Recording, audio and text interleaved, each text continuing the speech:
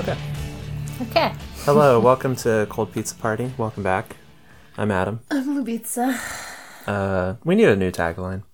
We don't talk about... Our tagline is normally, welcome to Cold Pizza Party. I'm Adam Lubitsa. We talk about leftist politics and TV. Reality TV. No. Now that I'm thinking about it, I forget. Okay. No. If we had just gone through the motions. Yeah. Okay. Welcome to the Cold Pizza Party podcast. My name is Lubitsa. I'm Adam. And this is a podcast where we talk about leftist politics and... No, this is a podcast where we talk about politics and TV. Our politics are leftist and our taste in TV is pretty trashy. That's right. Thank you. Okay. But yeah, we don't always talk about TV. Today, I don't we think talk we're about talking politics. about TV. Yeah, we usually almost always talk about Are we going to do politics. the sextant quiz, or what are we doing We'll today? do that a different time. Okay. Lubitsa is referring to one of many episodes we've started and not finished.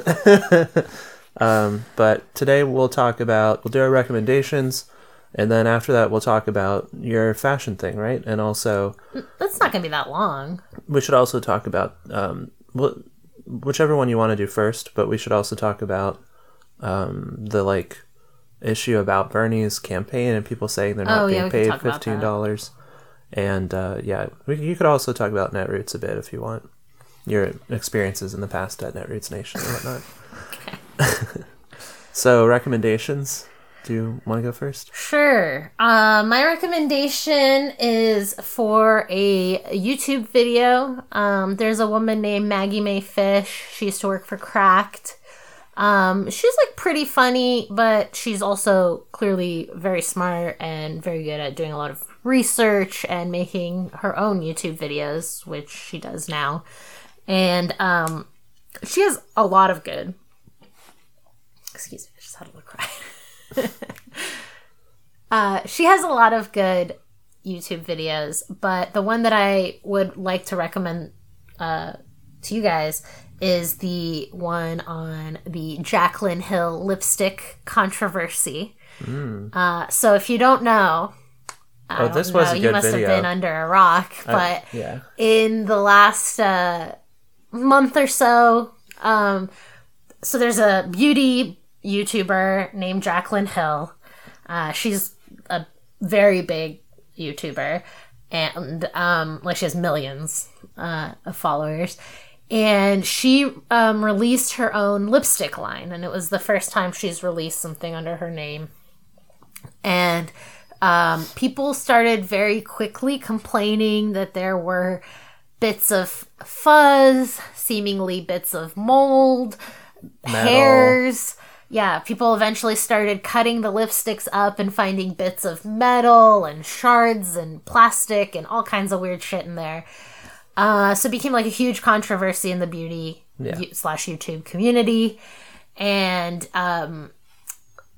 what she does is she kind of takes that as a case study for capitalism. Yeah, Maggie Mae Fish. Yes. And she talks about she talks about that and how, why this would happen in capitalism, why capitalism isn't the perfect sort of PragerU example that they would like to use, which is competition will drive better and better products, and of course people would have to pay with their business if they put out faulty products, so no one would ever do that, which is why capitalism is self-regulating.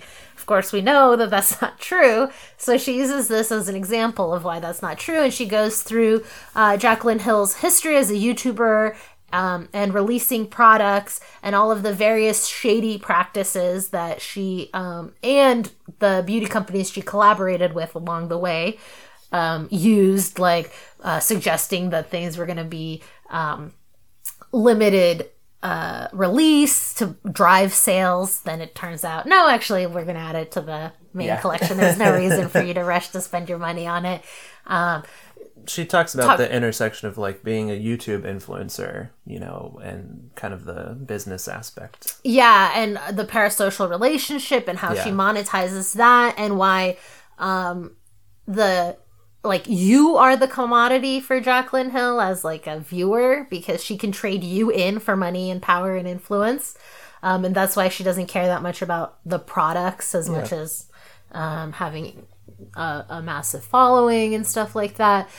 And she also looks back at Jaclyn Hill's family and talks about her father, who was this, on top of being this massive hog farmer in Illinois, he also has a car accident, gets a massive, $4 million settlement, then uses that to start very shady ministry programs where all the money is, goes to them tax-free. Yeah. We don't need to spoil the whole video, but she clearly learns shady tactics from her dad. And then she employs it with Kim Kardashian at one point, which is fascinating.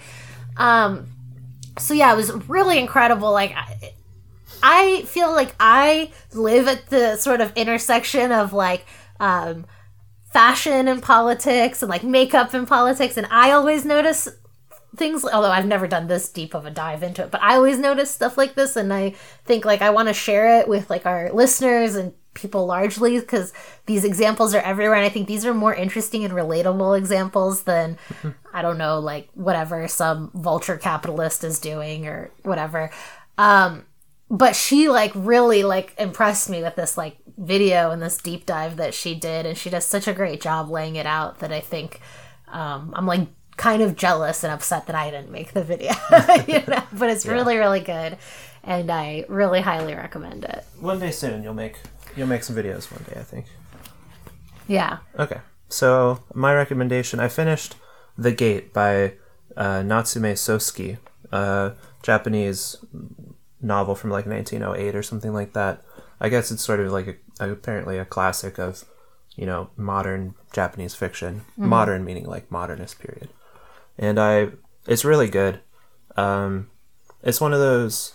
So I picked it up because I also had this book that I forget if I recommended or not, called Origins of Modern Japanese Literature by Karatani Kojin.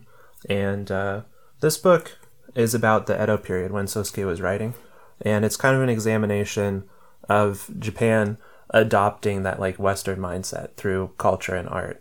So it's a great look at not just what was going on in Japanese literature of the time. That's 30% of the book. Most of the book is a great way to, especially if, I am, you're born in this culture, to sort of understand it from the perspective of somebody who's between cultures, So it's a great description of how linear perspective functions in painting, but also in literature, and how Japanese literature changes in a very quick, condensed period of time when it starts to adopt some of those artistic influences from outside its own culture. So both of those are a really great recommendation if you're interested in that. Karatani's book is going to be good because it has a foreword from Frederick Jameson. And the novel's really cool. When I was a teen and I started watching artsy movies and stuff, I felt oh, this is so cool because nothing happens, And I didn't realize that there were Japanese novels where that happens that are 100 years old. Yeah. It's just a really cool look at a person living in that modernization period who's kind of straddling the class boundary, and just him and his wife trying to live their life. And all the tension is kind of, in the gaps between what does and doesn't happen and what he's nervous about happening that might not come to pass and stuff. It's really cool. And it's just really beautifully written. I have the translation by, it doesn't say on the front, but the introduction is by Pico Iyer. So if you see that copy, that's the one to get. Cool. I also thought we could personally recommend staying in Yelma, Washington for July 4th. Yelm, Washington for July 4th. We had an Airbnb that day, and we were driving home. We kind of got close to town around dark on July 4th, and I guess they don't have laws in that part of Washington, and they don't organize no laws at all, and they don't organize fireworks displays. So around our Airbnb, we got there and they were already going, and for another 2 hours, a bunch of people in the neighborhood in different places were just setting off. Like the people next to us were just setting off massive fireworks. Yeah, it's like the only 360-degree firework exhibition I've ever seen. Yeah, we were outside at first, and we were like enjoying it. But then I was like, man, it really smells like it's that kind of like fireworks smell, that kind of like almost fishy, but not quite, I don't know, smell. But then since it was dark, we didn't notice that it was so smoky. But then I like looked at a street lamp and I realized it was like foggy and there was like fireworks smoke everywhere. So we had to like go inside because it was intense. It was so cool. But it was really fun to watch. And we were driving home from like the forests, the dense rainforests. And like as we're getting close to our town where we're staying, we drive through like the reservation town, and just everybody in town is just lined up on either side of the street, and just fireworks are going off above us. That's cool. And they're just setting it off for themselves too. It was really cool. We can also personally recommend fry bread now because we tried Native American fry bread for the first time, and it was very good. So yeah. Cool stuff. Yeah. Okay, so let's talk about the fashion topic that you have for us. Well, I just have basically for like a couple years now, really, like I feel like maybe since 2017 or so, people have been talking about how, obviously, like we've talked about too, how like 80s style is back. And there have been a lot of 80s silhouettes going down the runway. We definitely talked about Marc Jacobs silhouettes. I mean, his looked like from an 80s anime. They looked like Vampire Hunter D big time. But that same year, we watched a Prada show. I don't know if you remember. And everything was highlighter colors. Was. No, I remember because I didn't like it. And you said everybody loved it. And... Yeah, it was like all neon pink, neon green, orange. They also looked like suitcases, though. All the dresses to me looked like they were walking in luggage. Prada's kind of known for working with like modern materials. She really embraced nylon and all the different ways you can use Miuccia Prada nylon really early on. And she was a secretary, I think, for the Communist Party in Milan or whatever. That's interesting. Okay, yeah. In like the 70s, nylon, when shit was really kicking off in Italy. Around. Nylon is, I mean, when Prada does nylon, it's not inexpensive, but nylon, and if you like ever get like a classic Prada black bag, they're nylon with the classic Prada logo, like, nylon is not expensive. It's actually like an extremely utilitarian material. Yeah. So it's cool that she uses that and kind of like plastics and other I think more utilitarian materials to create really unique silhouettes and shapes. I mean, I didn't love that show. I wouldn't wear those clothes necessarily. But it was interesting. But I feel like that's when it started to like percolate, that these neon colors were really coming, you know? And over the last couple of years, and definitely watching like the latest couture shows and stuff, there's a lot of neon. Yeah. And there's neon now trickling down. Mostly pink and yellow, it seems like. And green. Okay. But yesterday we were in Cypress, Texas, and there was a girl with neon green, neon yellow high heels, and all the people we were with were like, oh, I really like those heels, you know? And I was like, oh, it's coming, it's everywhere now, right? I mean, it's really like, if it's in Cypress, Texas, I guess it's everywhere, you know? Yeah, so I was just wanted to talk about that a little bit. It's interesting to me that neon is coming back as such a strong trend, because, as I'm sure we talked about in a previous fashion episode, the 80s obviously kind of mapped on to the Bush. I mean, I think... That's our dog. That's some... Digging. That's some, what do you call it? Oh my god, look at her. Hey, it's okay. That's some audio verite there. We probably talked about in a previous episode, like... about how politics affects fashion. It affects style. It affects the way people look and the way they want to look and feel. And so you have these overlapping things, like where the style of the 80s really came back in the early 2000s. Like popped collars were huge when we were kids, right? Like, and that's straight from the 80s. And actually I remember back then wearing some neon, like those black sunglasses that have the neon, what are they called? The like little handles that go on your ear. Oh, totally. The little bars, you know? Yeah. That's a very 80s look. I feel like everybody was talking about John Hughes and Heathers. Definitely. Well, yeah, I think so. I mean, that's when I first watched the Heathers. I don't think it's surprising that we've had an 80s revival under Trump. And we talked about, I think in the past, like the garish colors that Gucci was bringing back, those kind of like primary like color, green and red and even some browns and oranges. And Kellyanne Conway was wearing Gucci, right? Right, yeah. Yeah, a lot of primary red. I think she was wearing a lot of red and I think blue too. Of course, America, red, white, and blue. Yeah. So we kind of talked about that, and we talked about the silhouettes changing and coming back to that 80s silhouette. And like I said, there's obviously been this trend of neon colors coming back. So I wanted to talk a little bit about neon colors specifically, and why that might be. Why is this aesthetic suddenly like becoming ascendant, right? Like, I guess it's been becoming ascendant over the last few years, but I think it's definitely here now. And if you look even like, I think in Target right now, like in the kids section, there are like bright pinks and neons, you know, like at Buc-ee's you can buy backpacks that are bright neon colors. And yeah, I did a little tiny bit of reading on this. That's all you need for a podcast. If you know anything about this podcast, you know that we like to read one chapter from a book and then talk about it for the rest of our days. We are definitely not experts. This is real dilettante hours here, okay?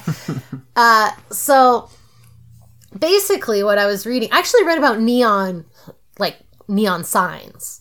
And I read about how neon signs were really popular for a period of time. And then they kind of obviously declined because it started to, like, on the one hand, they looked extremely modern. And so they were, like, really exciting. But then eventually they started to kind of, well, here's actually what it says. What decade are you talking about? Well, I think this was just a general overview. Neon symbolizes modernity and invention, yet it also represented the decay of modern invention and descent into obsoletism.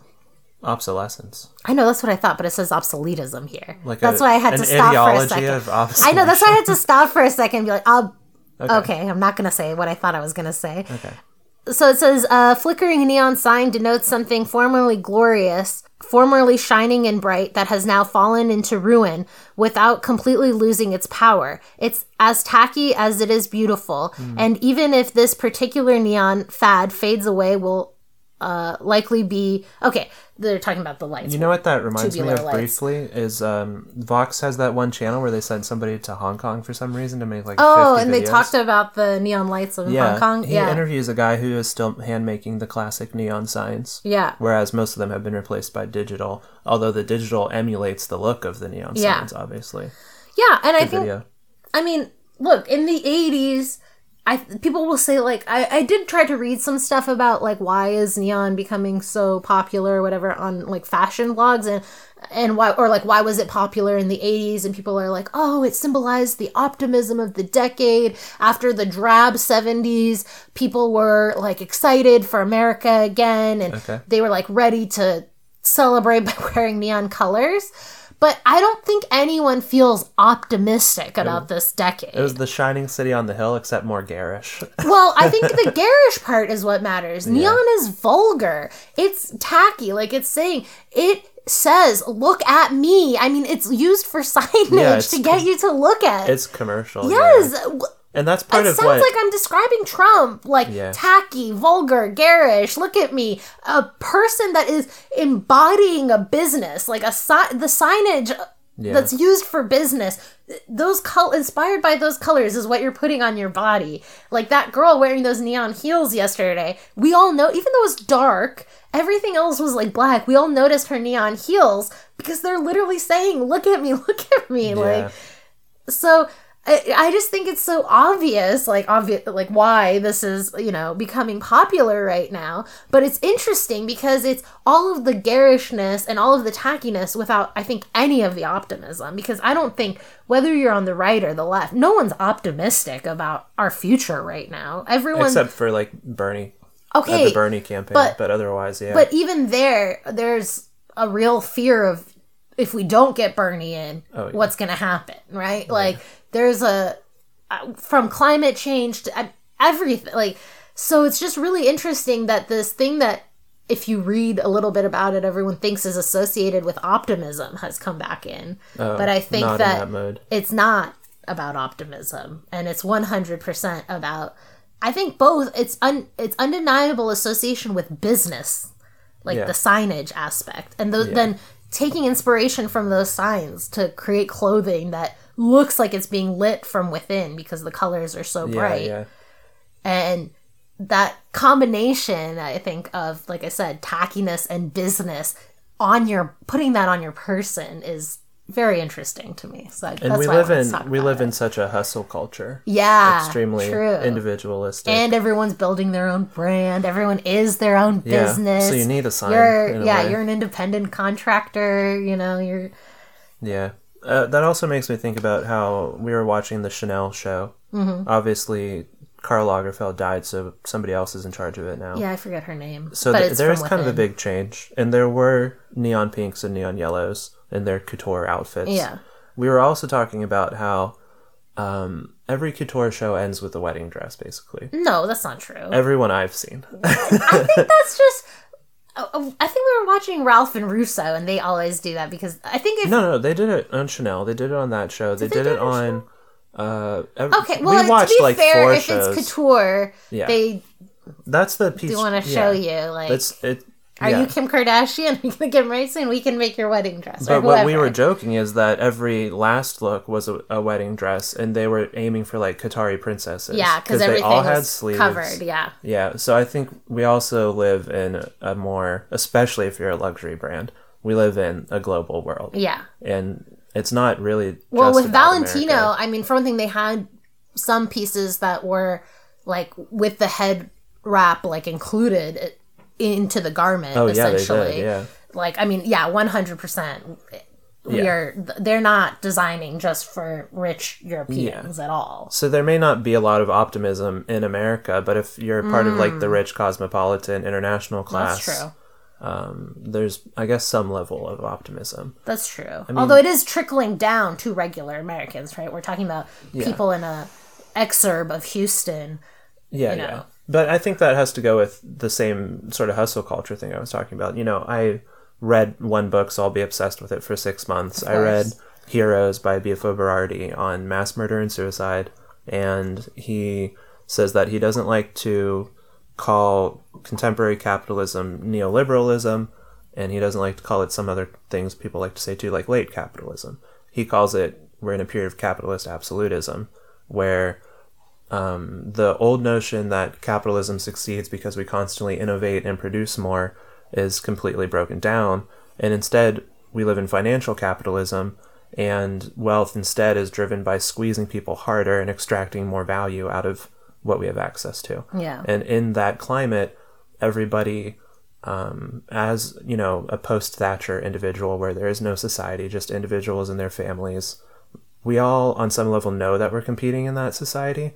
So we don't actually hate corruption. We like it when our guy succeeds. Yeah. So if our guy is Trump, we don't care if he scams people. We don't care if he's vulgar. Yeah. We like that he's succeeding and we identify with him. So that attitude of I'm bright, look at me, I'm showing off. Yeah. It really plays into like the world we live in currently. Yeah. And the mindset that goes with it. Yeah. And that is the case whether you're in Cyprus, Texas, or Qatar. Yeah. Yeah. And if you also think about the early 2000s, we were talking about bright orange as being such a trend color, right? I mean, it wasn't exactly the same neon level. Yeah. It was more of like I would call it Abu Ghraib orange. Yeah, totally. But, again, you had in the early 2000s when people were driving bright yellow Hummers and, you had this same kind of trend that came in. It just didn't come in, I think, as strongly as it has. I guess maybe we're living in a current moment, too, where we're mixing some of that Bush era stuff in. Like, a lot of people follow Aisha Siddiqui on Twitter. Mm-hmm, I follow her. Yeah, she talks about fashion a lot, and she has been talking for years about a resurgence of Bush era fashion and culture. I think we mentioned her in our last. With the recent statements of Trump saying, go home to Ilhan Omar and stuff, especially in the response from conservatives trying to defend him and saying, well, these people hate our country. Yeah. If you hate our country, get out. That's 2003. Totally. That's 2003 returning. Totally. Yeah. Yeah. Yeah, so that's really all I had to say about it. I just thought it was interesting and that we should kind of look at it because I mean, there's makeup palettes coming out that are neon. It's really permeating right now. So I think that I don't know if people go to the mall anymore. I certainly don't. But, if you're in a city or whatever and you start noticing people looking extra flashy, you'll know why. People now go to those outdoor malls like we did recently. Yeah. Malls were an 80s thing, and I guess the 2019 thing is those outdoor places. We went to one at night for an event. Yeah. And there were just so many people hanging out there. There were kids line dancing in the middle. Yeah. There must have been 50 to 100 people just milling about. Easy. Outside, hanging around. Yeah. And making it feel like this is a normal place to be. This is the town square now. I mean, malls were commercial too. I guess it's kind of the same thing. Yeah. Well, we're commercial, but we're also a gathering place, right? It was like, let's go to the mall to be seen and to see our crush and But we've modulated that with a bit of, professional managerial class liberal culture by putting it outside. Yeah. Well, by making it look a bit like a city concentration, Yeah. It was also like depressing as hell to spend time inside a mall when it's like summer and the sun is shining. Why would I go into the dark, dank mall where there's a single window, Yeah. I also read that, and I know this will upset you, that bootcut pants are that does upset making me. a comeback. They've been making a comeback for a while. Obviously, people have been talking for a while also about skinny jeans being on their way out. We've been binge watching Monk lately for some reason, and every time I see like Detective Stottlemyre in his bootcut pants, he looks like a cartoon character. It makes you look squat and short. It makes you look like you've been drawn exaggerated. I read a fashion person saying that pants take the longest to permeate into like mainstream culture, so that's probably why it's taking a while, because when you change the cut of your pants it like affects everything, like the types of tops you buy, because you need to change the proportions, right? Like if you're used to wearing skinny cut jeans, you can't wear like a crop top with bootcut jeans. I don't know. Maybe that's a look, but it doesn't sound good to me because you would come off so boxy, right? The whole point of a crop top is it's kind of boxy and loose on top, and then you have the tightness of the skinny jeans on the bottom. I feel like that's something you'd see Anna Nicole Smith wear in her show. Yeah, probably. Yeah. I mean, who is a cartoon character? Yeah. But anyway, the point is it takes a while for pants to really permeate, but once they become like a standard, a certain cut, a certain new pant silhouette takes hold, it's changes kind of everything. I have a pant cut recommendation. Tight and straight. Not too tight. We can all agree we went too far with skinny jeans. But the main problem is the taper. The taper has become like so massive a few years ago.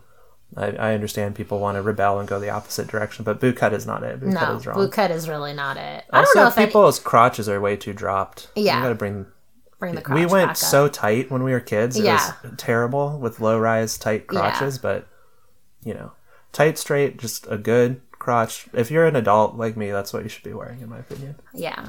Hey guys, it's Slupitsa. I'm editing this episode, and before we move on from this fashion topic, I just wanted to really briefly give you some practical tips on how to embrace this trend. I do think it's like a trend. I don't know that I would personally go out and invest in an all new neon wardrobe or anything, but a really simple way to do it is just to use these neon pieces to use these neon colors as accent pieces. So buying neon pink earrings and maybe a neon pink nail polish or lipstick, just to tie these colors into your outfit.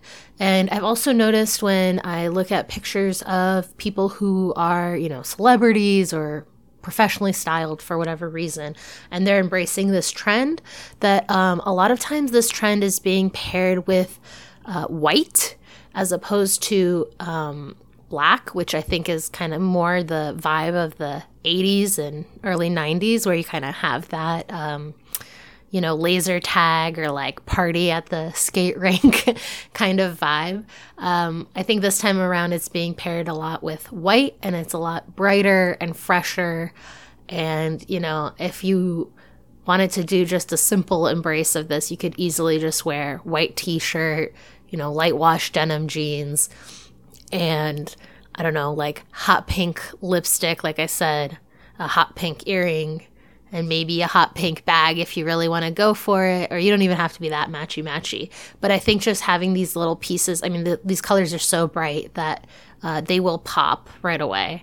And so hopefully you're also getting some real value out of this podcast. Obviously, you can wear trends however you want to and embrace them, however much or little you desire. But yeah, that's just something I've noticed that I thought that I had said while we were talking, but I guess I didn't. So there you go. All right, back to the show. Okay, you ready? All right, so the other main topic, let me start over because we were talking over each other a sec. Okay, so the other main topic for today that I thought we should talk about, that we're both very irritated about, is the smear headlines that Bernie Sanders supposedly is not paying I'm not people. mad, I'm laughing. Okay. Sorry. So for anyone who missed the headline in Washington Post, it was something like, Bernie Sanders campaign paying workers less than $15 an hour. And, yeah. What else? Where do I go from that? Well, I sent it to you and I was kind of like, look, like, I get it. Campaigns are very hard work and you get paid shit. And there's a reason that I don't work for campaigns anymore. And that's not only because we live in Texas, in a very like small town in Texas where there's not a lot of campaigns for me to work on. So I guess what we wanted to talk about with this is I thought of a way to summarize it a bit better. So the story is supposedly that the workers are like upset. They're getting paid under $15 an hour. They have a union, so they're negotiating with the campaign like to get a raise. Right. So that's what Washington Post reported on. The headline is, it turns out, wrong, basically. Quite misleading, to say the least. Yeah. So it turns. Do you want me to just why don't you what summarize? The reality is? Yeah, and then we'll talk about it a little more. So I said this when we saw the headline. I bet what it turns out is that they're working more than 40 hours a week and they're on salary. And when you divide it out you get paid less than 50, and that's true. That's what it turned out to be. In the article, the actual article, instead of just the headline, it says that he's paying the lowest level staffers. Okay, the lowest level staffers are getting $36,000 salary a year, which is plus free health insurance. Quite good. That's like the median wage in this country without health insurance. It's quite good. I can tell you that it wasn't until my last political job that I made a bit more than that. I know. And he's offering a 30% raise. Okay. I didn't get that at entry level. I think the first political job that I had that wasn't like PERG or something where I had a salary, I was making about, I don't want to lie, let's say 17 to 20,000. And you were working on commission and you were performing well. Beyond after PERG. Okay, after your actual entry level job. Yeah. Okay. That was the first like organizing job that I had, and that's what they could pay me because, by the way, campaigns, it's based on fundraising. So a big part of it is, first of all, whatever they fundraise. I know that Bernie's fundraising very well. He's a top fundraiser. I get it. But just keep that in mind to start. And the other campaigns, like it turns out Elizabeth Warren came out like 4 months ago and said, we're definitely going to pay our interns. And it comes out they're not paying their interns. Yeah. They're finding loopholes to not even pay interns. Of course. The Sanders campaign doesn't have unpaid. Because campaigns have run on unpaid labor forever. Yeah. So this is a bunch of... Okay, and then, so even before the article came out, he was already offering a 30% raise to $46,800 a year. which is a great salary for most people in this country.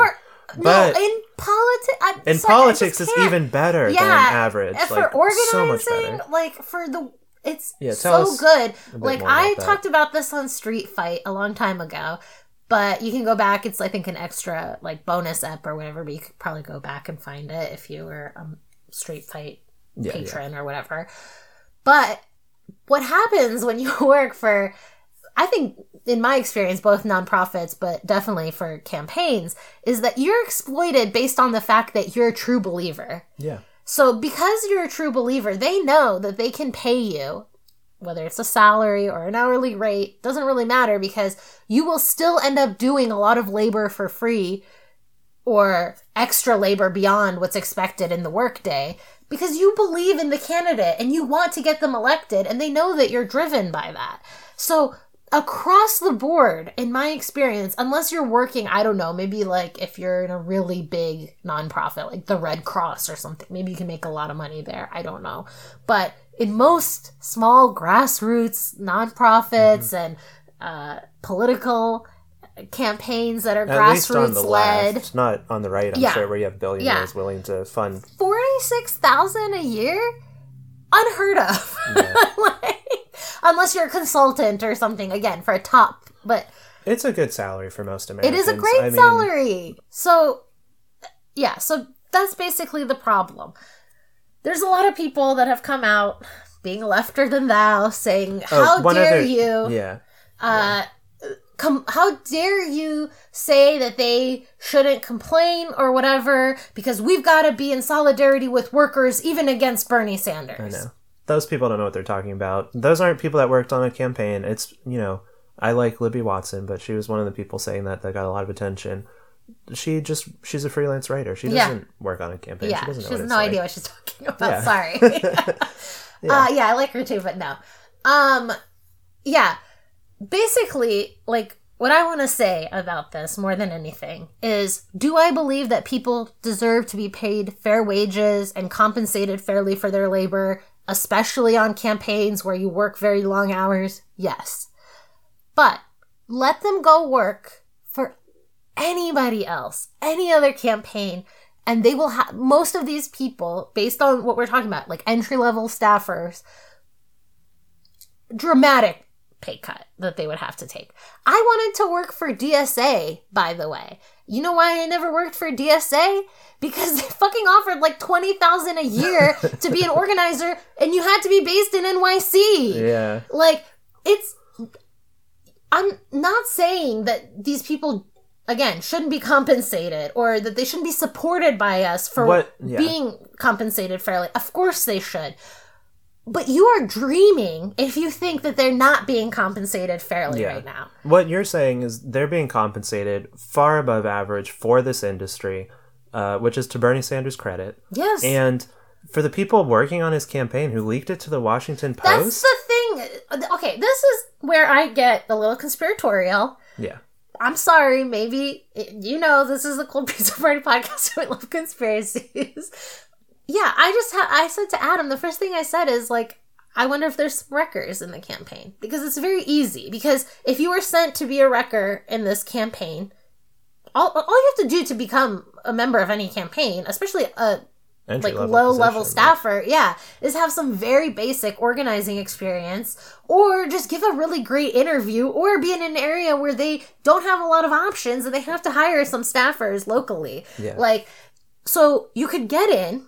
You could very easily start saying, oh, well, when you think about it, we're not really being paid $15 an hour. If he's living his values, we should really be getting paid more, and get a few people together to complain about it, and then go to the press. Yep. And go leak it to Jeff Bezos' paper, by the way. That's what, to me, looks like what a wrecker would do. Because no doubt that they should, I'm glad they unionized. That's incredible. I was a person who was saying on campaigns, hey, it's weird that we're buying union-made materials because we're so dedicated as progressives, because I had to work for progressives. There were no socialists when I was working, except Bernie. We're so dedicated. We're buying union-made materials. We're only using print shops that are union. But We're not unionized. Then, we're definitely getting paid less than minimum wage. And then one of your coworkers who had more experience than you came to and was like, you're right, but you got to watch what you're saying. Yeah, you got to stop saying that. So I am 100% with these people in every way, except leaking it to the press, who are extremely hostile to Bernie Sanders. Are we going to get, about how are we going to get coverage on Elizabeth Warren's campaign like this? Are we going to get coverage? What's Pete Buttigieg paying people? No, he also doesn't pay interns. Yeah, of course. Yeah. So, yes, organize. Yes, you should be compensated fairly. Yes, the campaign is fundraising and you deserve a raise. I'm sure they're working their asses off, most people that are in that campaign. But don't, I guess this is where, what we were talking about earlier. Sometimes, if you're going to be in a populist movement that's about creating real change, you have to be a little less individualistic. Yeah. You have to subjugate yourself a little bit to the cause. Yeah. Not flatten yourself in the way that fearmongers say about what communism does to people. Yeah, or not let, your employer exploit your do-gooder attitude like you say happens in the industry all the time. But we need Bernie Sanders to win. Their lives, our lives, millions of other people's lives will be way better if Bernie Sanders wins. So, rather than giving ammo to the opposition during a sensitive time like, a campaign, work within. Create pressure within. Yeah. You're already unionized.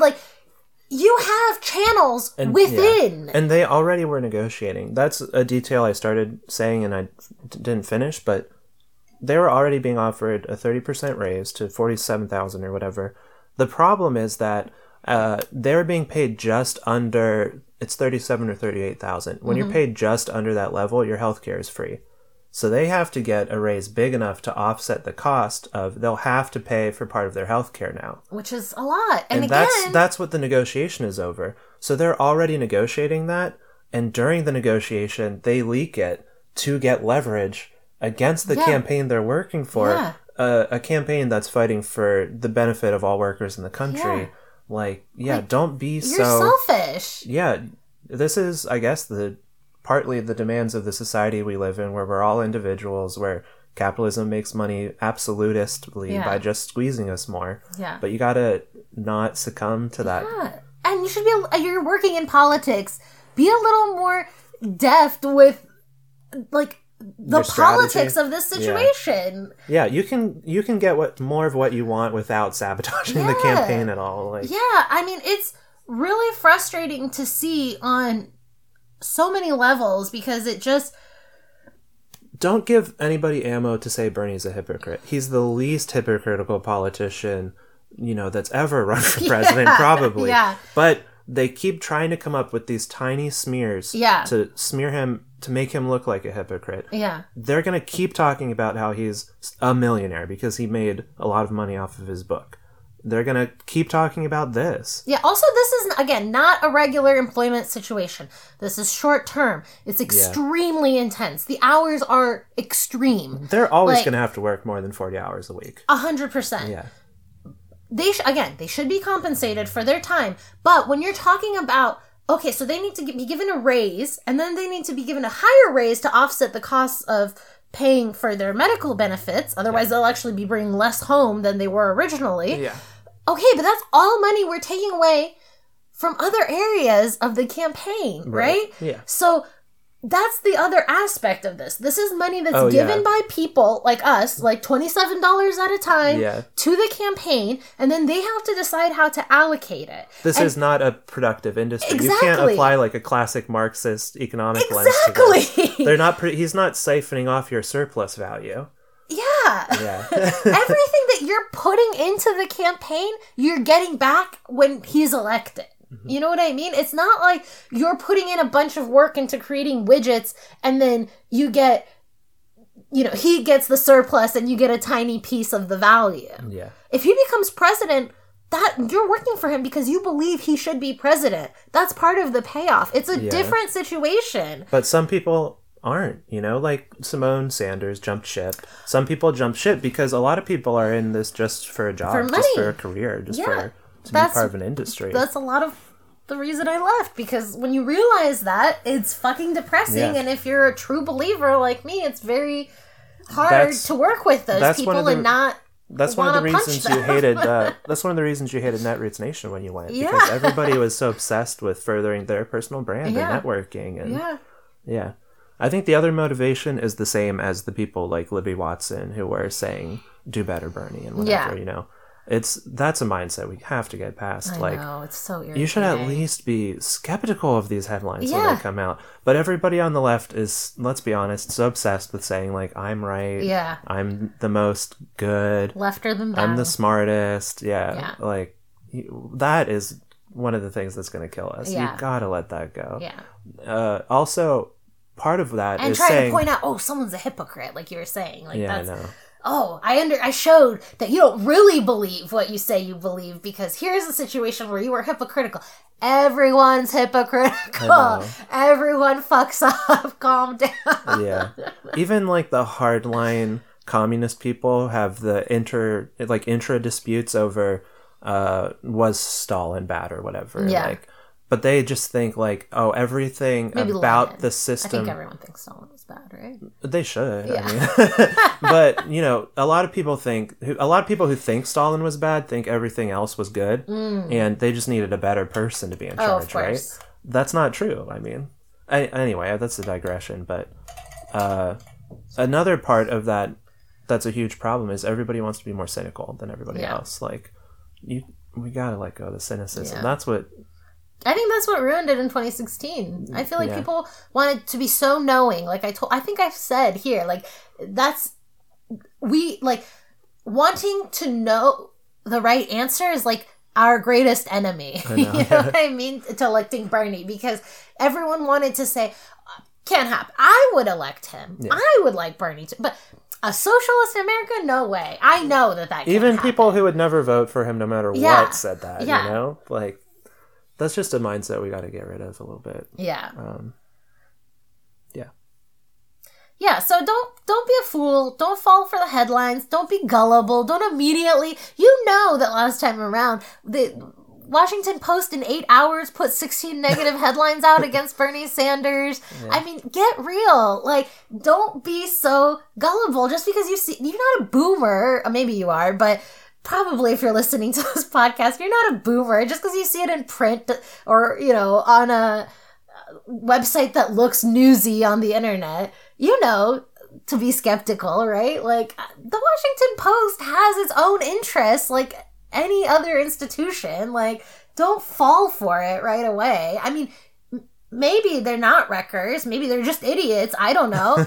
But either way, that's not automatically a good reason to pile on with criticism against Bernie, and especially not right now. Like, not the fact that people are piling on the people supposedly who support him pile on the criticism without even reading the article. They just read the headline. Yeah. If you had read the article, you would have seen what this was really about. Like, they're not being compensated for their work, you know. So yeah, I think that's something to think about, because of course we are very, like, I've talked about, like, especially on that Street Fight episode, about how much work, uncompensated work, I put in working in politics. Like, I am someone who is extremely sensitive to the need for, I think, like, more regulation in that industry in regards to working hours and compensation and things like that. But Bernie's campaign is not, if anything, they're like a model for how it could go better. Yeah, totally. They're not like the back of the pack or anything. He's not being hypocritical, and this is a non-story. And if you support labor, you should support the candidate that supports labor with his email list. Literally the only candidate that sends out emails encouraging people to give, to show up, to organize, to show up to strikes and picket lines, and that uses it to fundraise for various political actions. I can't even think of all of them now because he's done so many of them. Like, you know where else I see this mindset I'm describing, where it's more cynical and both holier than thou? when people talk about Bernie on foreign policy or compare him to Elizabeth Warren, I've seen a lot of, not too heated arguments on Twitter between like one person who's supporting Bernie and like one person who's supporting Tulsi Gabbard and saying Tulsi's better on foreign policy. Bernie's not as strong on anti-intervention or whatever. All of that's wrong. That's not true at all. Yeah. Tulsi Gabbard called herself a hawk on the war on terror. Yeah. Like it has no problem bombing people. When it comes to bombing Muslim countries. Yeah, but because we are so acculturated to this mindset where we're both more cynical and purer than thou. Yeah. When they say that to the Bernie supporter usually says like, well, I know, but... Yeah. And then they give some defense of why Bernie's a better choice anyway. Yeah. Or they say, oh, somebody will tell Bernie supporter Elizabeth Warren has better plans. Her plans are better. They're more thorough. And the Bernie supporter will say, well, I know that's true, but something or else. Like, he's more electable, which is true. Or he'll be better at getting his plans done, which is true. She doesn't have better plans than him. Or Elizabeth Warren isn't running to be king. She can't give decrees. Yes, it doesn't matter. Elizabeth Warren doesn't even have a plan on immigration. Yeah. Or foreign policy, which are the things the president would be in charge of. Like where the president has the most influence by far, especially foreign policy, practically unilaterally. Like, but when we're just so acculturated to that mindset, when somebody tells it to you, you just assume it's true because it accords with that. Yeah, your own self-perception that you need to be cynical and hyper left in some moralistic way. Yeah. Yeah. Okay, I'm ranting a little, I guess. Oh, I just don't have anything else to say about it. You just tell me I'm right over and over. You're right. Thank you. I guess that's a podcast. You don't want to talk about Netroots Nation again. I mean, I talked about it on that Street Fight app, actually. If you want to look it up. I saw some people saying, like, why did so few candidates go to Street Fight, to Netroots Nation? And, the answer is because even though those people are some of the most bootlickery assholes you could ever hope to meet, the Democratic Party still thinks of them as the blogger activists of the early 2000s, and they don't want their candidate to go there and be, asked a tough question, even though most of those people, like we were saying earlier, are obsessed with furthering their careers. That's why they're there and networking. And they come when they're in proximity to power, So they would absolutely not be challenged in any meaningful way. But that's why people are candidates are not going to Netroots Nation, except for Bernie, who rightfully should not go because Marcos Melitsos has a fucking psychotic vendetta against Bernie, although I don't, for unclear reasons why, beyond, he offended Mother Hillary. Yeah. I like your story about when you went out to dinner with some people and you're sitting there and people are nudging you like, do you know who you're sitting next to? Do you know who that is? That's Marcos. That's Marcos Melitsos. Yeah. I was like, who? And they're like, Kos, Daily Kos. I was like, oh, that old blog from the Bush years? Because even back then it was irrelevant. We're talking 2012 or something, 2011, I don't know. Yeah. He's the whole reason we're doing this. It's the least impressive person you've ever met in your life. Yeah. Yeah. And as I talked about at Street Fight, it was an extremely horny conference. I listened to the Chapo guys, and I think that they really missed out not having a woman come with them to Netroots because it's extremely horny. They missed out on the whole culture of it sounds like. Yeah. Because they thought it would be like CPAC. Yeah. CPAC is... Normal people go to CPAC, yeah, right? I think so. Yeah. And this is professional left. Yeah, this is the core of the professional So, when we were there, a guy that I met that I thought was friendly tried to kiss me. Gave no indication that I wanted to be kissed. Luckily, I didn't even know it was going to happen. Luckily, my friend literally, as he was coming in, just pulled me out of the way because I was so not expecting it. It would have been a kiss from nowhere. Yeah. I don't know what he was thinking. Then the next night, I went, or another night, the final party was like, this big party where they got a marching band to lead us from the hotel to where the party was happening. Yeah, you know that Providence, Rhode Island tradition of marching band lines. So stupid. But anyway, okay. So we went to the party, and then after a while, it's getting late. People are getting more drunk. The comedian, who I think is still hired by Netroots Nation to be a left comedian there, or he definitely has like a left presence on the internet. Yeah, he's got a lot of follows. Yeah. At one point, whipped out his dick and was like, fully dick out, grinding on some woman that my friend was like, that's not his wife, by the way. I was like, what the fuck is happening here? And then as I was leaving, I really needed to pee, and I was trying to walk back with a group of people to get back to the hotel. Yeah. And then I think predatory guy basically, I thought it was like with a group that we were going to his hotel room to pee because other people needed to pee too. And then I realized at one point, oh, it's just me and him now. Yeah. And I'm scared. Yeah. And I need to get the fuck out of here. And he's like very like aggressive about trying to get me into his hotel room. Yeah. Like I went up the stairs even with him because I just didn't, I don't know. Like I have been lucky to not have too many negative experiences with men. You and talked about how in college you had a lot of guy friends who looked out out for me. Pulled you out of a couple things like that. Yeah, so I just am too trusting, perhaps, of men. I guess I don't know. But yeah, at some point I realized when he was getting so insistent that I go inside his hotel room to pee, I was like, there's like alarm, like a voice in the back of my head was like, you need to get the fuck out of here, you know? And I just literally like just ducked him and ran out of the hotel. And I know we were together at the time. I obviously wasn't there. And you told people you have a boyfriend and stuff. Oh, yeah, and nobody cared. Well, people with me also knew I have a boyfriend. You know what I mean? Like, I'm not hiding or like trying to... It would be also like... everyone wants to network, so they want to know your Facebook and stuff like that. So they could have also easily seen that I have a partner. But that's not what it's about. We should also be clear, this was before Me Too, so now I'm sure it's totally, 100% perfect. Yeah. Yeah.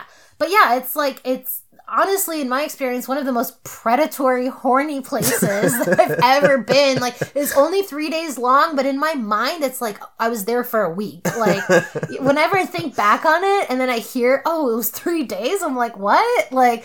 And when people aren't being horny, they're hustling. Yeah, extremely transactional. Yeah. Extremely, like, just...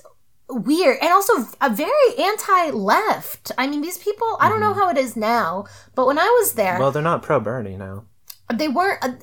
okay, Alan Grayson walked by, and at the time, he was like one of the few progressive members of Congress, and I liked that he was willing to appropriate the rights, like he would wear like an American flag tie and say, I'm patriotic and stuff like that. I think his most high-profile thing was when he was on the House floor, probably. Yeah, and he had a display about Obamacare, and he was like, Republicans want to kill people, and he had graphs about how they want people to die.